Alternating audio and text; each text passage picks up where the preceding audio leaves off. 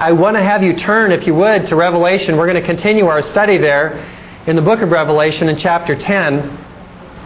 We're going to be looking at the scroll in the hand of a mighty angel, and a scroll that John actually consumes and is afterwards sent out to preach the contents of that message.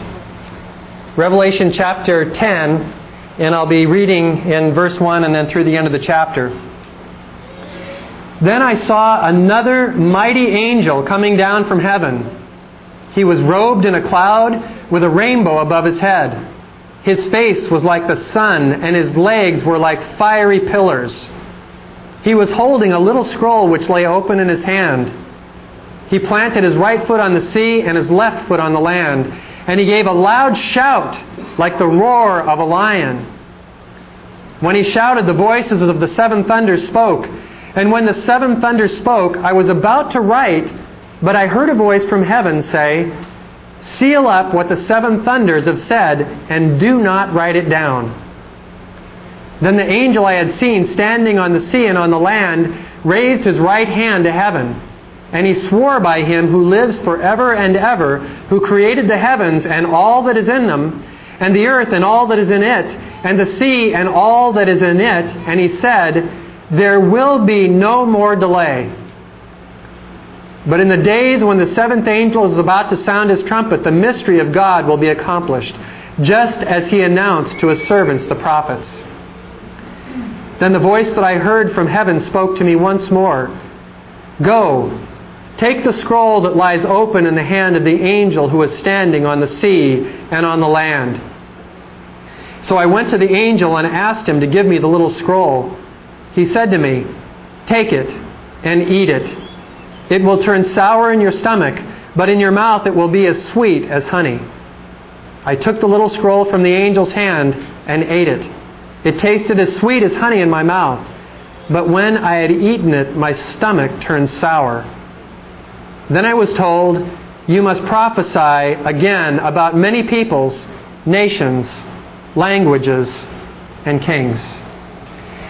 Father, we come to you this morning and we thank you for your word. We thank you, God, for your tremendous blessing that you would even allow us to hold in our hand the Scriptures that teach us of what the future holds. God, you are so good to us. And Holy Spirit, I pray that you would take my mouth and speak your word. I'm always so aware of the fact that this is your flock and these are your people. And God, I need you to fill me that I might communicate your word in such a way that it has the effect that you desire this morning. To build up, to encourage, to strengthen, to exhort. God, that every man and woman and young person hearing might be desiring a deeper walk with you, loving you more fully, surrendering more completely, that we all might do your will. So we commit this time to you in Jesus' name. And everyone said, Amen. Recently, as I was talking with some folks that I was sharing the Lord with on the beach, I prayed for them. I enjoyed some fellowship with them. They were tourists visiting. It was down at Wailua Beach. And we got into a fairly lengthy discussion about the Lord. And in the course of talking about the Lord, they said, "You know, Bob, we'd have a whole lot easier time believing in God if we saw His justice, if we could see Him actually taking care of evil." They had questions. For instance, why does God allow evil to go unpunished in the world? Why does God allow human suffering and death? Why doesn't He intervene in human affairs and break His apparent silence and punish the wicked?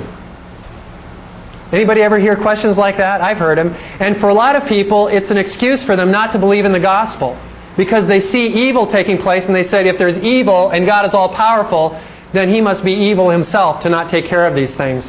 Therefore, I won't believe in Him. And so I began to share about Revelation and about the finality of God's judgment and what's coming. And they said, that's the other thing we don't like about the Bible, is that God, the God that we want to love and serve, is a God of love. And so we read in the Bible about the end times and how God will punish evil and wickedness and how God will come and mete out justice, and He seems so brutal. You know, that He's wiping out entire groupings of population on the earth. I mean, we've studied Revelation. A quarter of the population is first wiped out, then another third, and that totals a half, and we've talked about that. That's over 3 billion people. Just taken us halfway through the tribulation period. And they look at that and they say, I can't believe in a God that's that brutal. And so they get you in kind of a catch-22. They want to have a God of love, but when God speaks of justice in His Word, whether it's the New or Old Testament, they're horrified by bloodshed and by death. The fact is that God is both. A God of love, but He's a God of justice. And probably that's not clearer than anywhere else in the Scripture than in the book of Revelation. God will judge sin. He will judge wickedness. There is no question about it. And it is brutal. Sin and death and Satan's plan for humanity is brutal. But God holds out to any man or woman the hope of eternal life. He won't force Himself on any of us, but He does hold out that hope. As we look at chapter 10 this morning, it's really an intermission in the action. And when I say action, I'm talking about the judgments of God. Between the sixth trumpet and the seventh trumpet, there is this brief interlude or intermission where John has before him a revelation of a mighty angel with a scroll in his hand. And we'll be talking about that in some detail. In the first few verses here, he talks about this mighty angel coming down from heaven. And if you're following along in your notes, you'll be able to see some of the things that we're talking about. But this angel with the scroll, John begins to describe. And the first question that most people have who are studiers or students of the book of Revelation is, who is this angel? We've talked about my approach to Scripture. I just take things for straight value. What it says is what it means, is we have a mighty angel. Now, there is debate about whether this is an angel or whether it is Jesus Christ Himself. And frankly, both positions can be quite well supported scripturally. Those who believe that this mighty angel that's come down from heaven that has the scroll in his hand state that Christ is never called an angel in the book of Revelation. And so they say, well, can't be Christ, it must be a mighty angel. And then they also say that there's no other biblical evidence that Christ comes down to earth from heaven anytime during the middle of the tribulation. And certainly that's true. At least visibly, we know that's the case. And the third objection that people have to this being Christ is that Christ wouldn't be swearing an oath to God since He Himself is God. So it doesn't make much sense for Him to say, I swear to myself. So why would this be Christ? Now, there are also those who consider this to be none other than Jesus Christ Himself. And some of the things that they point to is, if you look in the Old Testament, there are frequent references to the angel of the Lord. These are called theophanies. It's a fancy theological term that means appearances of Jesus Christ in the Old Testament. They're called pre-incarnate appearances of Christ. Before He came in the flesh, Jesus Christ revealed Himself not as the Son of God, but as a mighty angel of God. Now that's clearly supported in Scripture. Even the New Testament identifies that angel in Israel's time, in the time of the Old Testament, as being a pre-incarnate Christ. There's some other things that point to the possibility that this mighty angel very well could be Jesus Christ.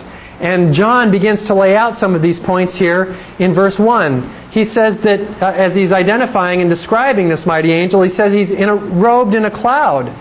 Now, interestingly, Jesus Christ in the book of Revelation, in the chapter 1, as He's being described by John, is robed in a cloud.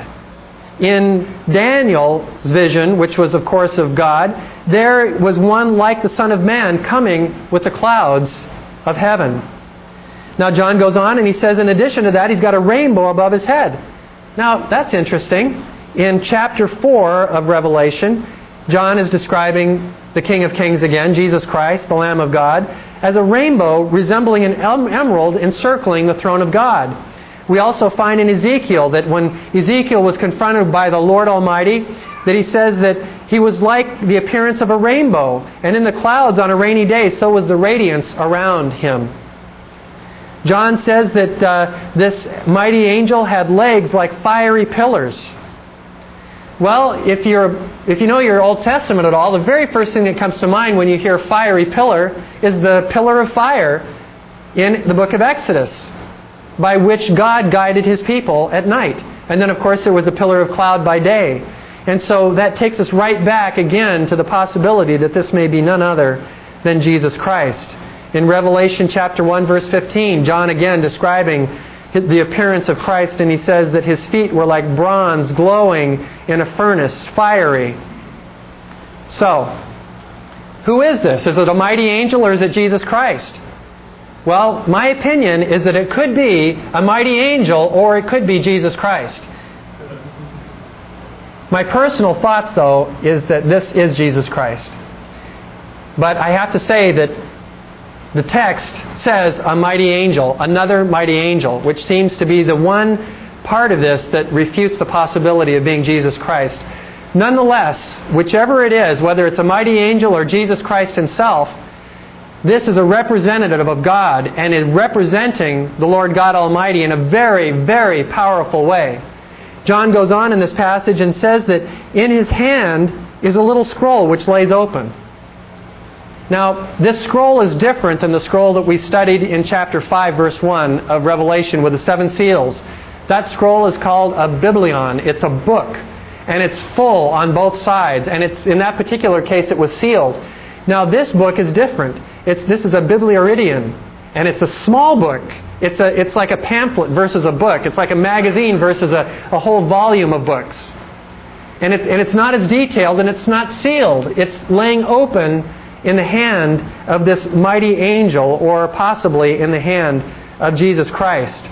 Again, very similar to the experience of Ezekiel the prophet, when the Son of God came to him in a pre-incarnate state, and in this hand was holding the scroll, and Ezekiel was commanded to reach out and take it and eat it in very much the same way that we're going to find John is required to eat it.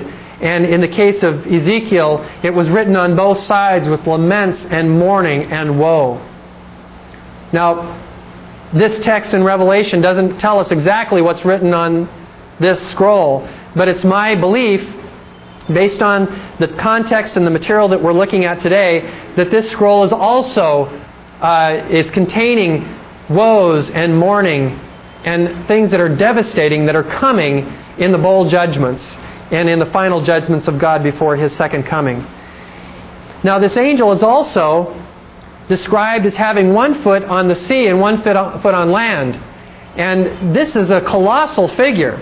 This is someone that's huge, that's overseeing and is able to put his one foot in the ocean and seas and one foot on the continents, and he's standing planted far above all of humanity. Amazing description of this figure. And again, I think it's Jesus Christ, because Jesus is coming back to redeem and take possession of His land, of His world, of His creation. Recently, there was a national politician that many of you know who was describing his view of organized religion. This is his quote: "It's a sham and crutch for weak-minded people who need strength in numbers." You know, I am so privileged, and we are so privileged to be a part of the body of Christ.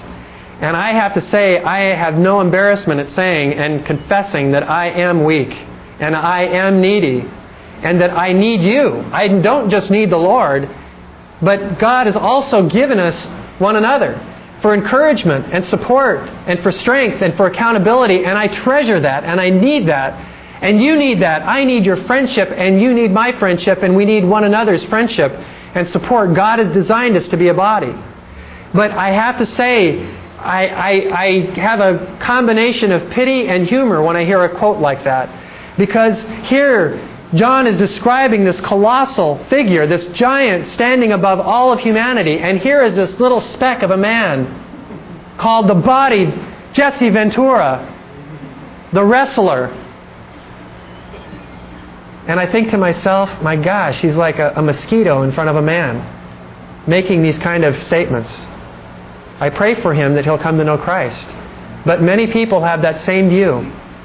But no matter what the world thinks about our commitment to Christ or our willingness to admit that we need a Savior and that we have sinned and that we are struggling with guilt and that we want a right relationship with God, God honors that kind of a man and that kind of a woman, and He lifts them up and He exalts them, no matter what the world says. And the Bible does say that in the last days, scoffers will come scoffing, mocking, and it will get worse, so be prepared. Expect it. Don't be surprised by it. But remember, all the while, over the heavens and the earth, there is a God, there is a Savior who can plant one foot on the continents and one foot on the oceans, and His arms are folded, and judgment is about to begin.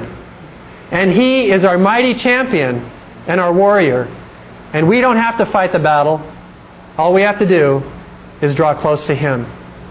And He will accomplish what He has promised. Now, John goes on and he says, having described His stance over the continents and seas, that this angel, or Jesus Christ, gives a loud shout like the roar of a lion. And again, this points to the possibility that this is none other than Jesus Christ. Oftentimes, the angel of the Lord, or the voice of God, is described as a mighty lion roaring over His people, Israel. In Joel 3:16, it says that the Lord will roar from Zion and thunder from Jerusalem, and the earth and the sky will tremble. This is a frightening thing to hear, this kind of volume and this kind of a roar coming from God, a shout.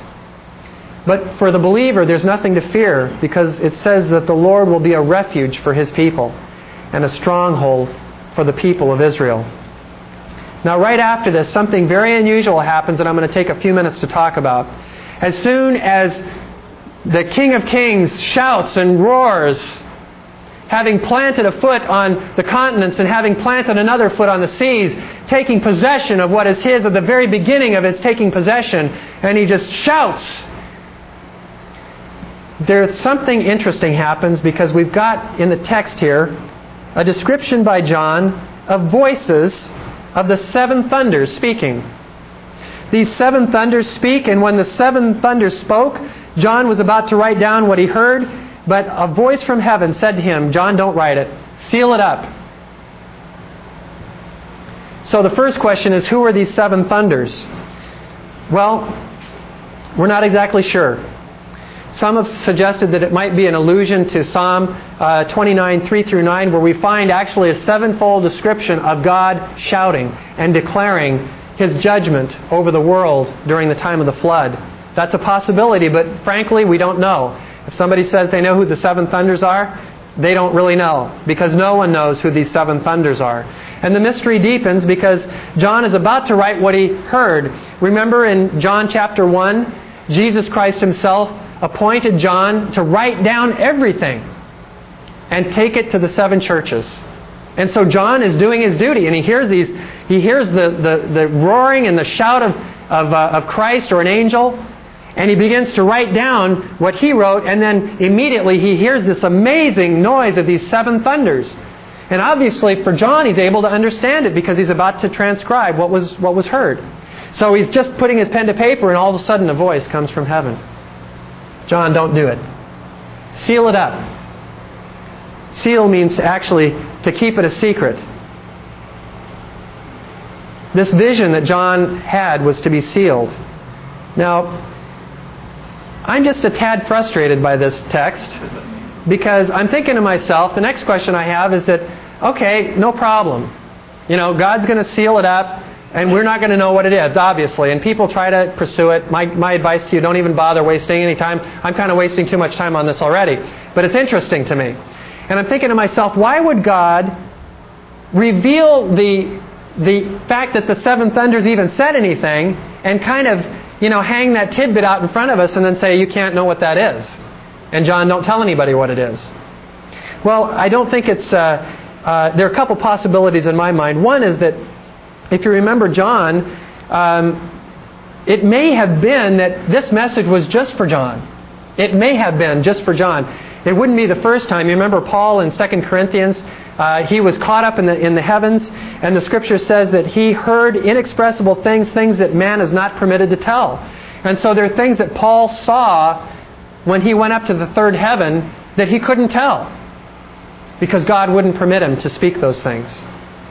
Now, this is my theory, okay? And then we'll move on to things that are less theoretical and more concrete in terms of what the Bible says.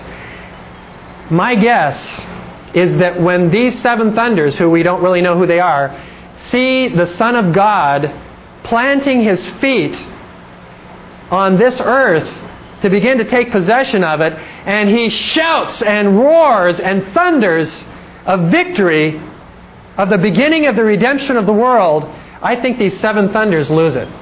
I think these seven thunders all of a sudden explode in praise. And I think they start declaring things that were meant only for God to know and for those in the future who would know. And I think, could be wrong, I'm imagining this possibility that as Jesus Christ takes claim to what rightfully belongs to Him, they start declaring the power and the worship and the mysteries of God.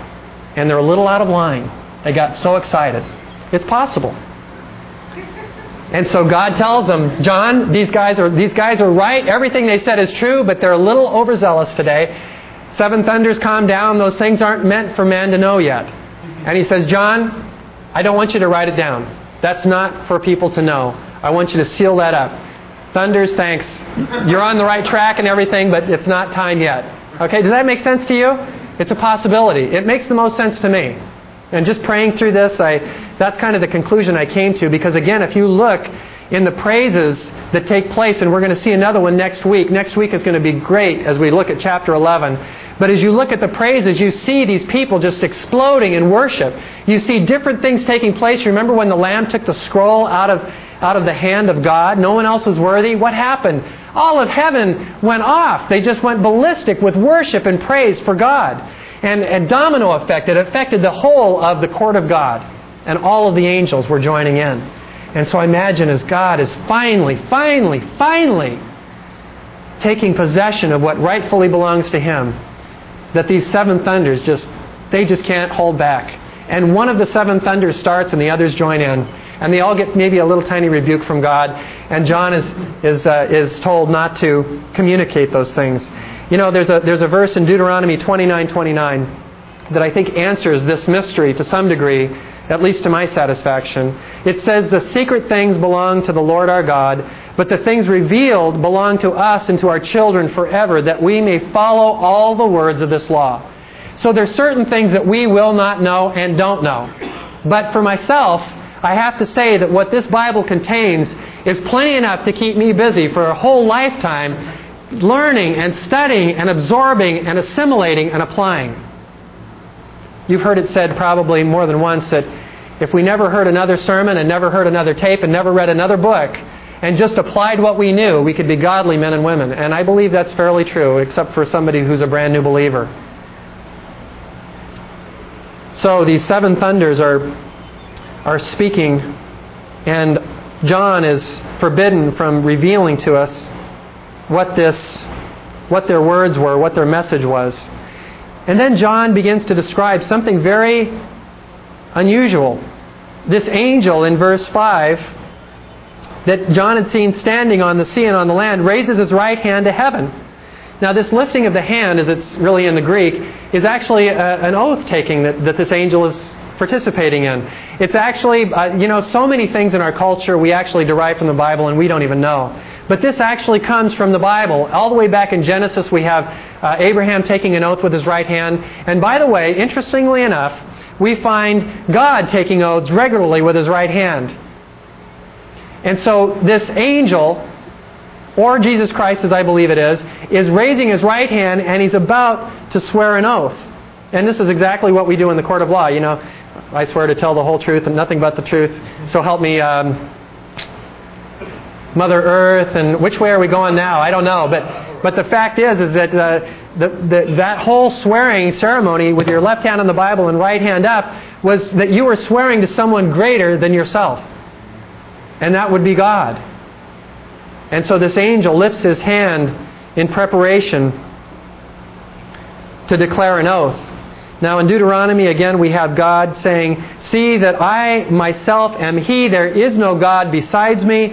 I lift my hand to heaven and declare, as surely as I live forever, when I sharpen my flashing sword and the hand grasps it in judgment, I will take vengeance on my adversaries and repay those who hate me."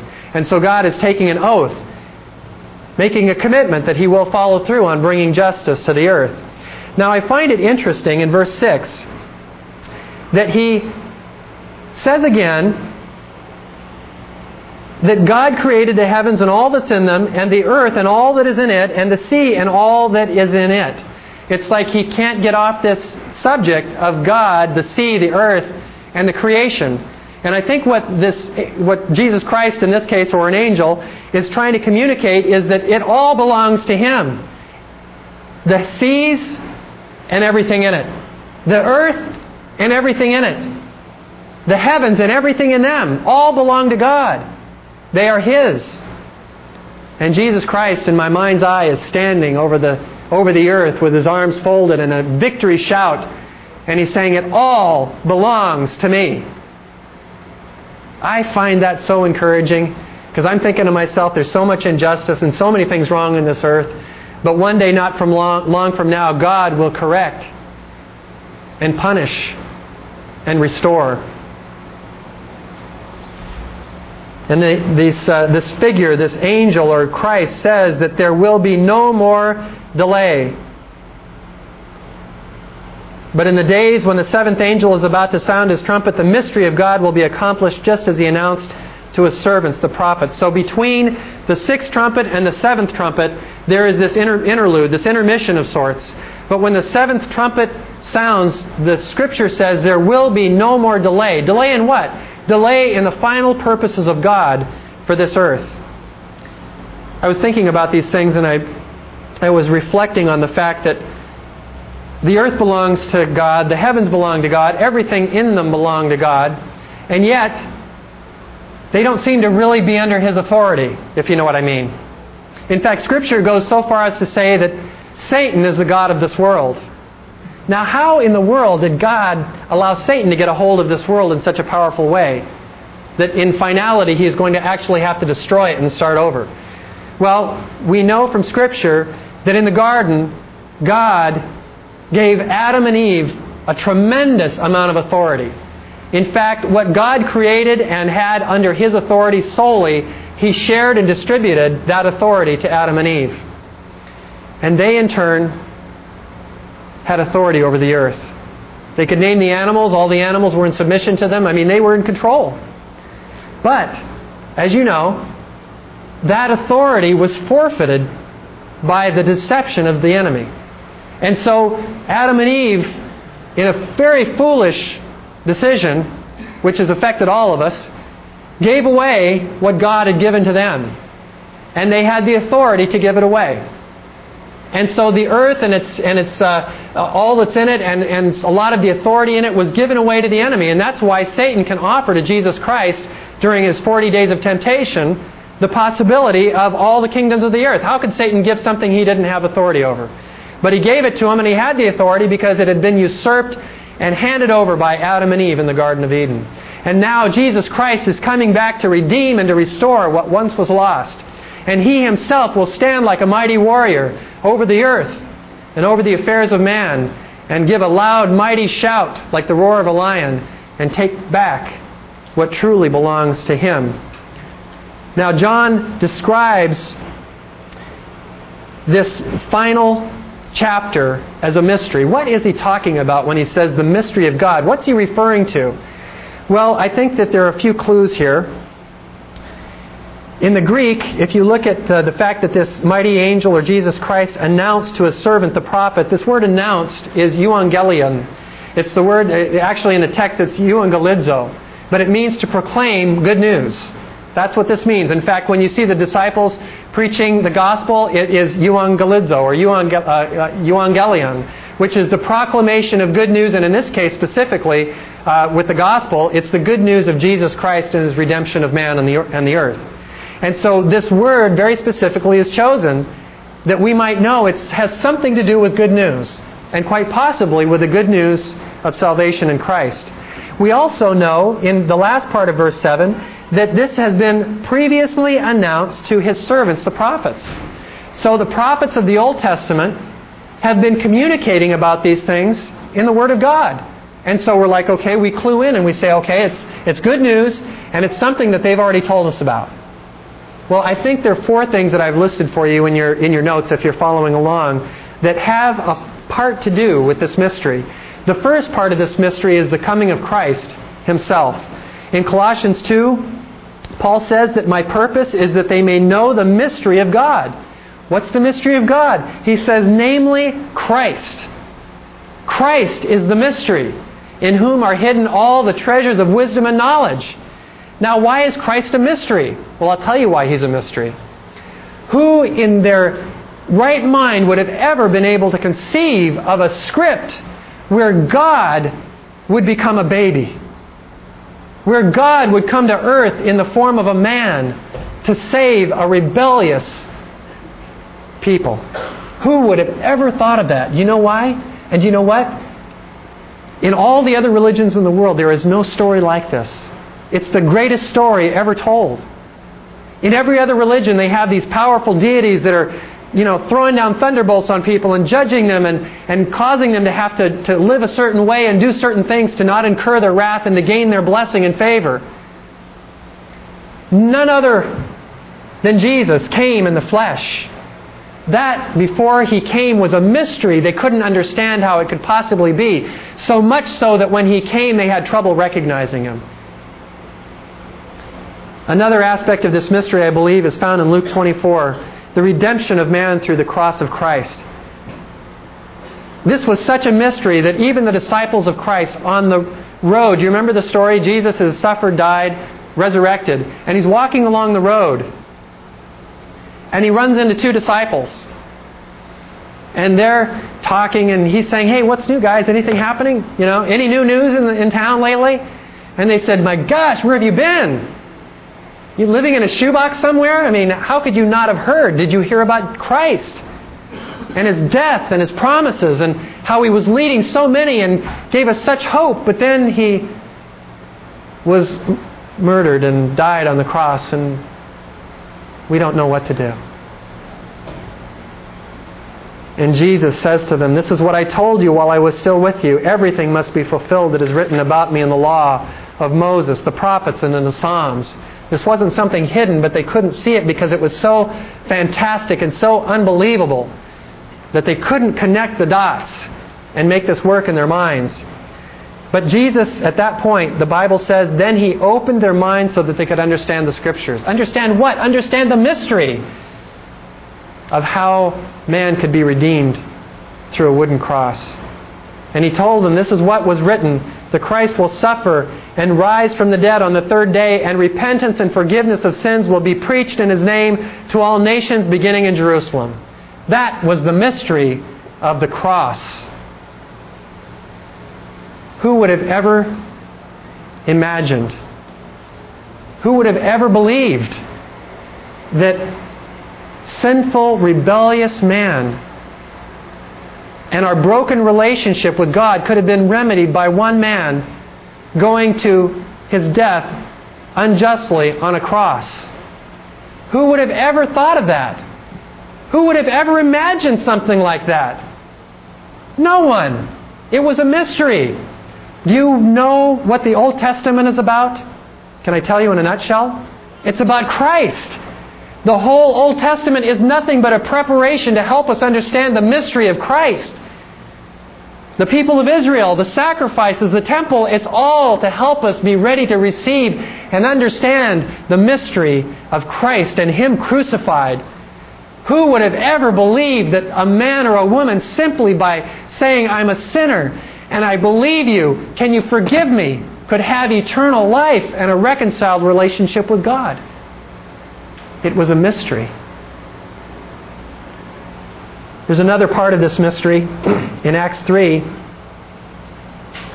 that I believe is the restoration of all things. Luke says that Christ must remain in heaven until the time comes for God to restore everything as He promised long ago through His prophets. That was a mystery. How in the world was God going to restore everything? Well, He was going to do it through Christ, who is the mystery. The fourth point that I have here, and certainly there are probably some others, but these are the ones that the Lord brought to my mind, is the long-awaited reign of Christ. We're told in Ephesians by Paul that God made known to us the mystery of His will according to His good pleasure, which He purposed in Christ to be put into effect when the times will have reached their fulfillment. No more delay at the sounding of these trumpets, to bring all things in heaven and on earth together under one head, even Christ.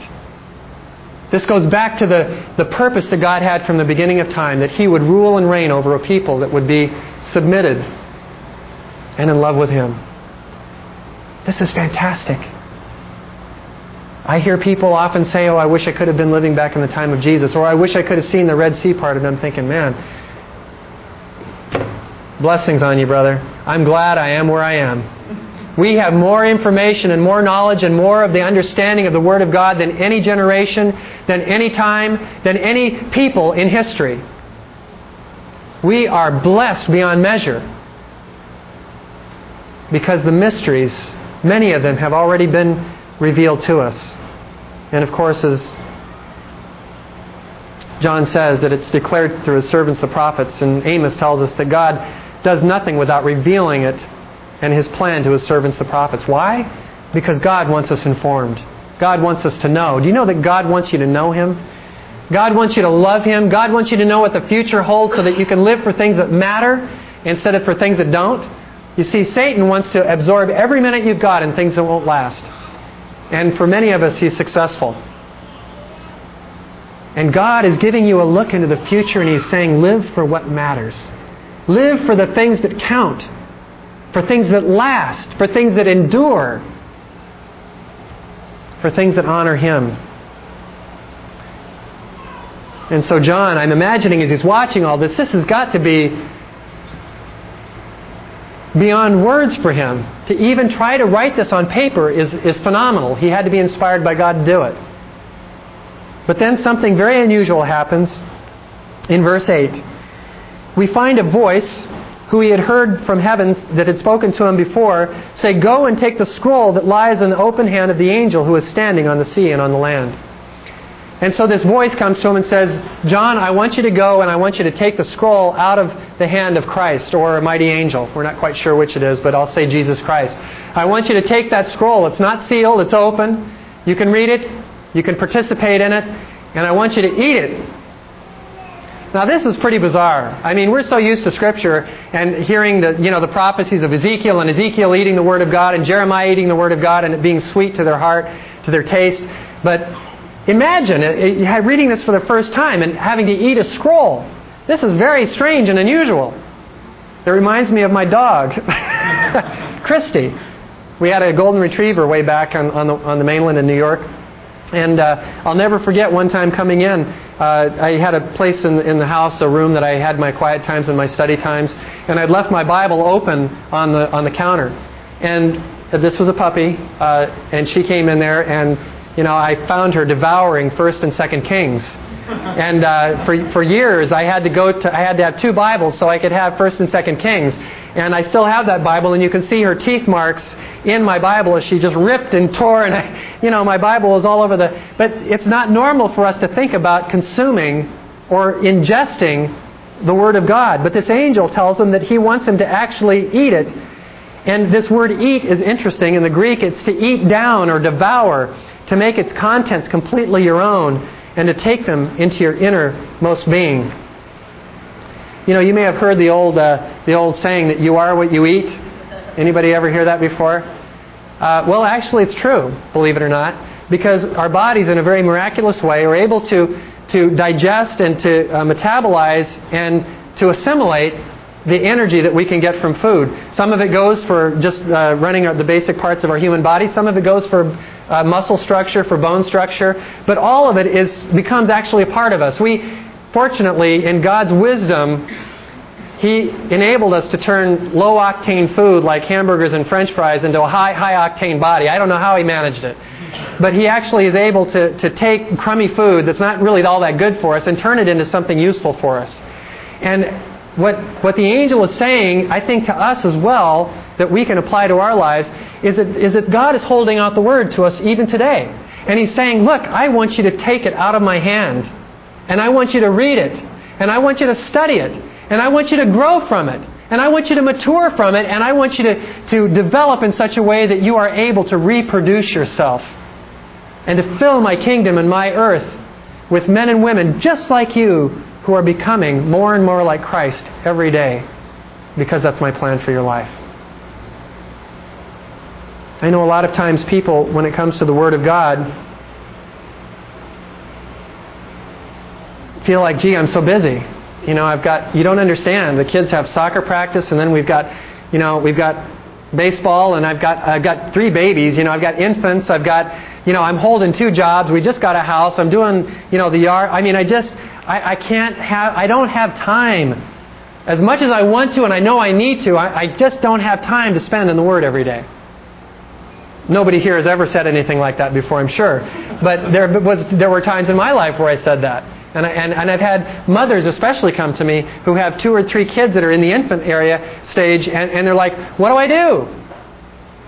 Well, we have godly examples from the past, like Charles Wesley's mother, who just threw her apron over her head right in the middle of her house and prayed and worshiped right in the midst of, I think she had over a dozen kids. But the opportunity's there. He holds the Word out and He says, I don't want you to just know it. I don't want you to just kind of be familiar with it. I don't want you to just hear it from your pastor on Sunday or listen to a tape or a Christian radio on occasion. I want you to ingest it. I want you to be so familiar with it and to have it penetrate your heart so deeply that you become a changed man or a changed woman as a result of having had contact with the Word of God. That's God's purpose for all of us. That we would know His Word and that we would become what we eat.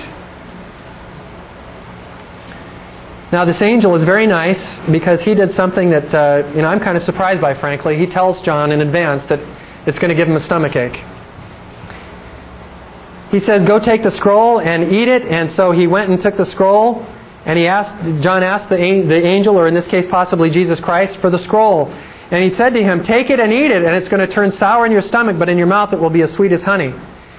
Now I don't know about you, but if I went to your house for dinner, and you told me, Bob, man, this food is killer. You're going to love how it tastes, but you're going to have a stomachache for probably a week. Well, I would probably decline. And I'd say, thank you very much for letting me know. I'm sure it's delicious and I'll enjoy watching you eat it. But I really am not interested in being sick to my stomach by eating the meal you prepared. I don't want to offend you at all, but thanks, no thanks. Right? Wouldn't you do the same thing? Some of you have eaten something in the past that were bad for you. I'll never forget the time I had a can of tamales just before my wife went into labor. And then I went into labor for almost the same length of time she went into labor. And I thought I'm never going to eat a can of tamales again, and I haven't. And so John is being forewarned that this scroll is actually going to make him sick, but he's to eat it anyway. And I have to tell you something about John. There are many times in the Scriptures where we find different men of God, like Moses, for instance, being commanded by the Lord to respond to Him, to do His will. And Moses is, but, But not John. John knows he's going to get sick, but he goes right up to Jesus Christ and he says, I think that's for me. And he munches that thing right down. Very similar to Ezekiel, who was commanded by God in Ezekiel chapter 3. The Lord said to him, Son of man, eat this scroll I am giving you and fill your stomach with it. And so Ezekiel says, I ate it and it tasted as sweet as honey in my mouth. And then he said, Son of man, go and preach to the house of Israel and speak my words to them. And so as Ezekiel was going in verse 14 of that same chapter, it says, the Spirit then lifted me up and took me away, and I went in bitterness and in the anger of my spirit with the strong hand of the Lord upon me. Why? Because the word that God had for His people was a word of judgment, a word of heavy rebuke, and a word of punishment. And I think in the same way, John is going and speaking the Word of God, being commissioned to faithfully proclaim the Word of God, but he doesn't take pleasure in it. It makes his stomach sour. It turns his stomach inside out to have to speak and record and write down what God is about to do through the 7 bowl judgments, which are the most terrifying of any of the judgments in the book of Revelation. I think to myself that in a very small way, but in a parallel fashion, the Word of God I've experienced to be bitter and sweet in my life too. And maybe you can relate. I think the Word of God, when it talks of the love of God, when it talks about the mercy of God, and especially the grace of God, when He talks about the future and the hope that He's given us and promised us in the Word, when He talks about the mansions that He's preparing for us and the place that He wants us to take in His inheritance in Christ, when you look at the promises in the book of Ephesians of the inheritance that we have in the Lord, it's phenomenal. And I look at that and I say, oh, that is so sweet.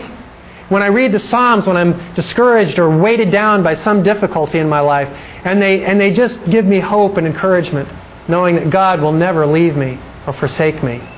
Those are really sweet words. But then also, the Word of God speaks directly to areas in my life that may require change. Sometimes there are things in my life that are just not right. And I know it. And God speaks to me.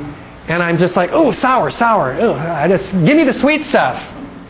Maybe some of you are struggling with things like immorality. An immoral relationship. And God has been speaking to you. You know it's wrong. And you've been fighting Him. And give me the loving, sweet Jesus. But don't rebuke me because I'm not going to change. Maybe you're impatient. Maybe you're a strident person, somebody who's harsh and angry with a spouse or with a coworker. And you know that's not right. You know that that's not godly. And God speaks to you about it through a message or a sermon or through your own reading, and you're like, oh, sour. Give me something sweet again. Or dishonesty or something in your life where you know God is speaking. But I will tell you something, is that whether you receive the message of God as something sweet in your mouth or something that tastes sour or turns sour in your stomach, I want to encourage you that God's Word is always redemptive. And if you will respond to Him in those areas that He is speaking to you, God will lift you up and God will exalt you and God will honor you and God will bless you if you do as well. But it's called costly discipleship. And not everyone is game. There are many Christians who want to follow the Lord, but only so far. They want to feel that they've got salvation promised and inherited, and they want to feel like they got a buddy relationship with God, but when it comes to obedience or sacrificing or laying down their life or living for things that really matter in the future for the eternal purposes of God, for evangelizing, for praying, for worshiping, for just loving Him and spending blocks of time with Him just like you would a friend, well, then it's like, I don't want quite that much of Him. See, God wants everything. He wants it all. But I'm telling you, if you're a Christian, there's no greater or more joyous or wonderful experience in walking with the Lord that way.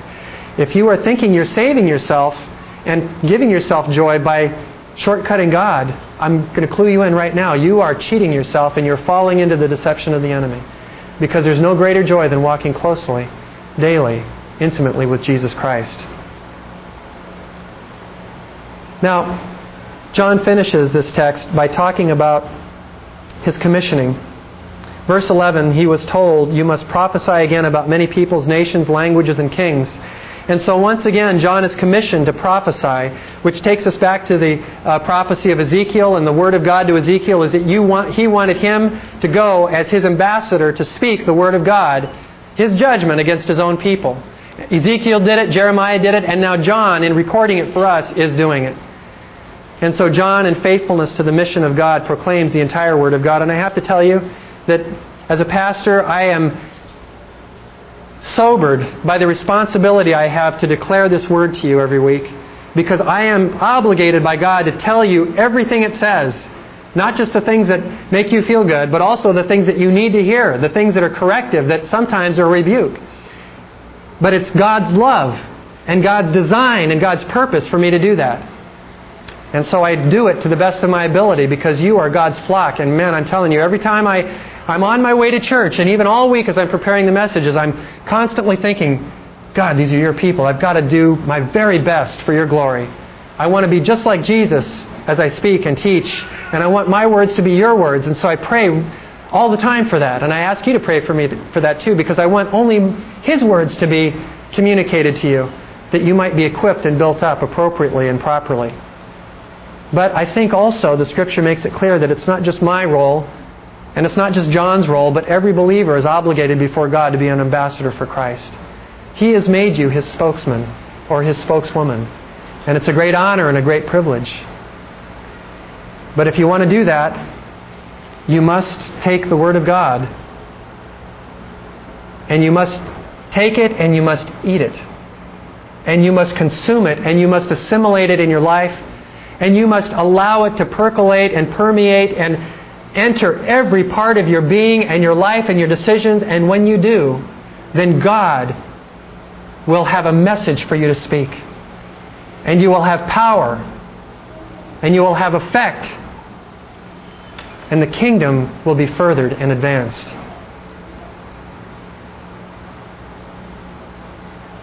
God doesn't want us to be weak believers. He doesn't want us to be anemic spiritually. But He will not force feed even one.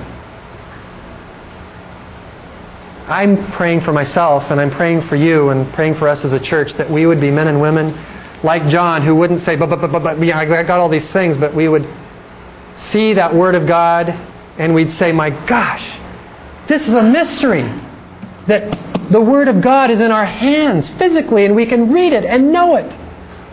I want to know everything in it, and I want to apply it. We become what we eat. I encourage you this week to feed on the precious Word of God and let God use you to be His spokesperson in a world that is dying and lost, but one day, not long from now, will be redeemed by our mighty warrior and King, the Lamb of God, Jesus Christ. Let's pray. Father, we thank You for Your Word, and God, we give You all glory and praise and honor. And we announce and confess and declare once again our love for You. Thank You for reminding us in Your Word what kind of men and women we need to be. God, help us to be men and women who consume and assimilate and devour and eat down the Word of God, that it might build us and make us the kind of men and women that are useful in Your hand. And we ask all these things in Jesus' precious name. Amen.